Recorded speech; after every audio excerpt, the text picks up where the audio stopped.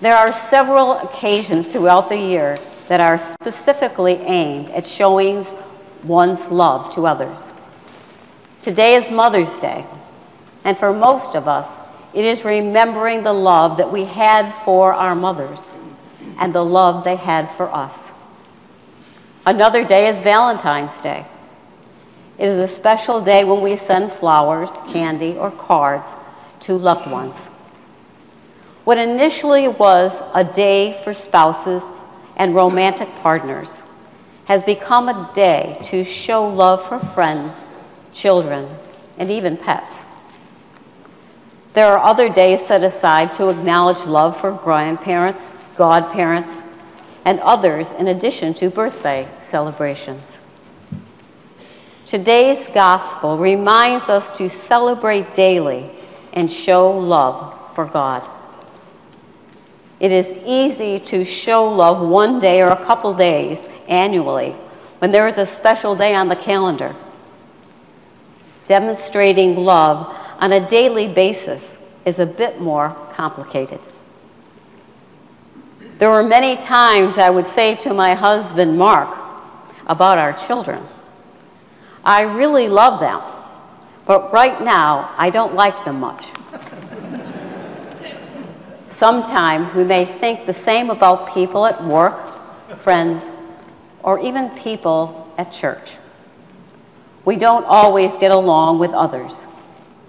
No one is perfect. Love is complicated. Yet Jesus tells us, if you love me, you will keep my commandments. In Mark, Jesus says, you shall love the Lord your God with all your heart, and with all your soul, and with all your mind, and with all your strength. And you shall love your neighbor as yourself. It is hoped that every time we hear these words, there will be a pause in our spirits, and we will be drawn even closer to Jesus. The ability to provide unconditional love to all humans is a big task and often takes a heavy lift. This is still, however, a requirement that Jesus has imposed on us as his followers.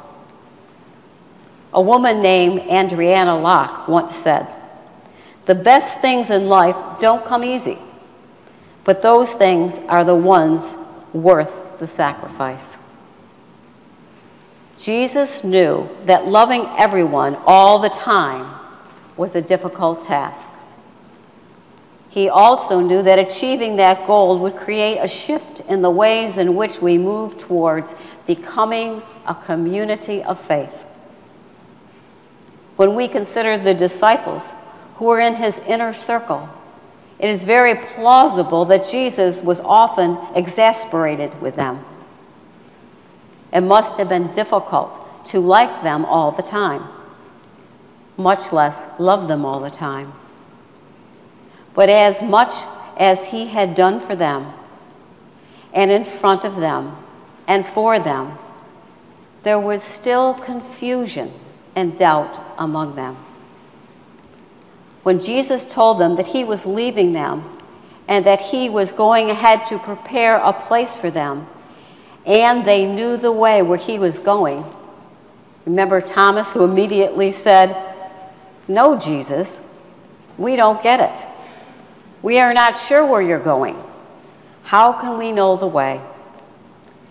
And also the disciple Philip still wanted proof of God. He said, just show us the Father, and we will be satisfied. Can you imagine Jesus sighing and rolling his eyes, wondering why they were still mystified by his death on the cross, and now his resurrection?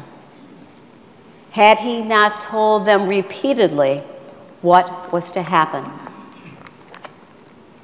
He had assured them that his crucifixion would not be the last word. He demonstrated his love for them at the Last Supper. He fed them, he talked with them, he even got down on his knees and washed their feet. He offered all the comfort that he could give before his death. With all that love, surely one might think they would recognize the love they had received and would offer that same level of affection to others. Yet we know that following Jesus' death, the disciples went to an upper room and were hiding out, fearing for their lives. They were not filled with love. They were overwhelmingly clinging to grief. They were not excited about Jesus being raised from the dead. Rather, they were trying to figure out what they should do in the absence of Jesus. When we are true believers, we stand firm in our belief that the risen Lord loves us unconditionally. Our task is to share that love with others. In our daily faith walk, we must come to a place where love is the driving force in all that we do and say. Our promise to Jesus is to love him and keep his commandments, which includes loving ourselves. And sometimes even that is difficult. There are days when people blame themselves for what has happened to them, including domestic violence, the end of relationships, and even the deaths of loved ones. There are other times when people make bad choices and have difficulty receiving love and forgiveness. Jesus says, in spite of all those things, continue to love yourself. Now there's a second part. Love your neighbor as yourself. Jesus makes it clear that every human being deserves to be loved. Love demands a level of respect and equality. It is loving a person for who they are and not for what they look like. There are those who will be tempted to ask, but who is my neighbor? Jesus is clear.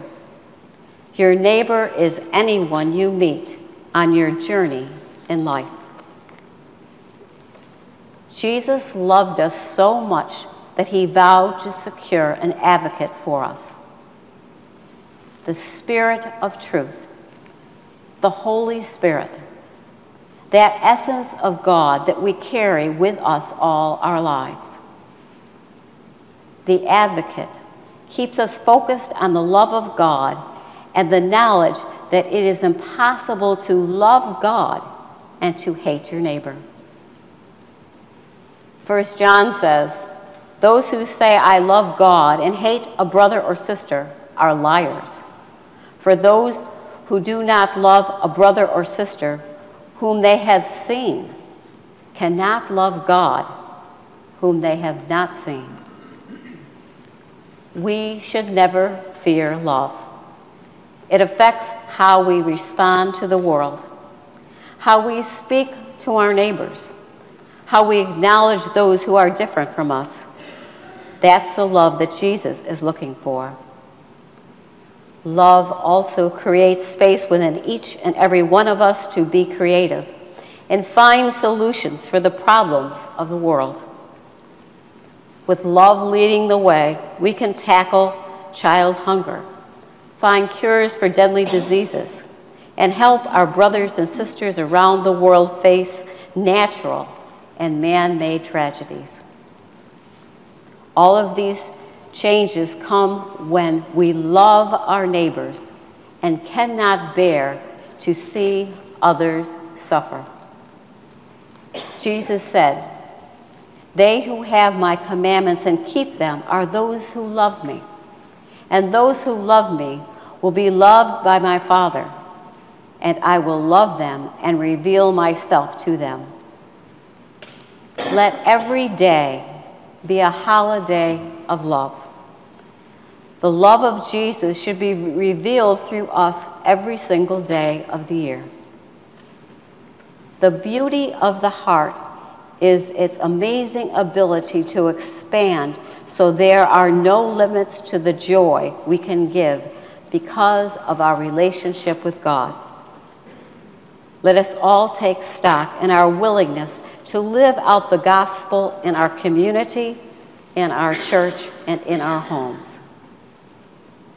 Only then will we truly understand gospel love. Amen.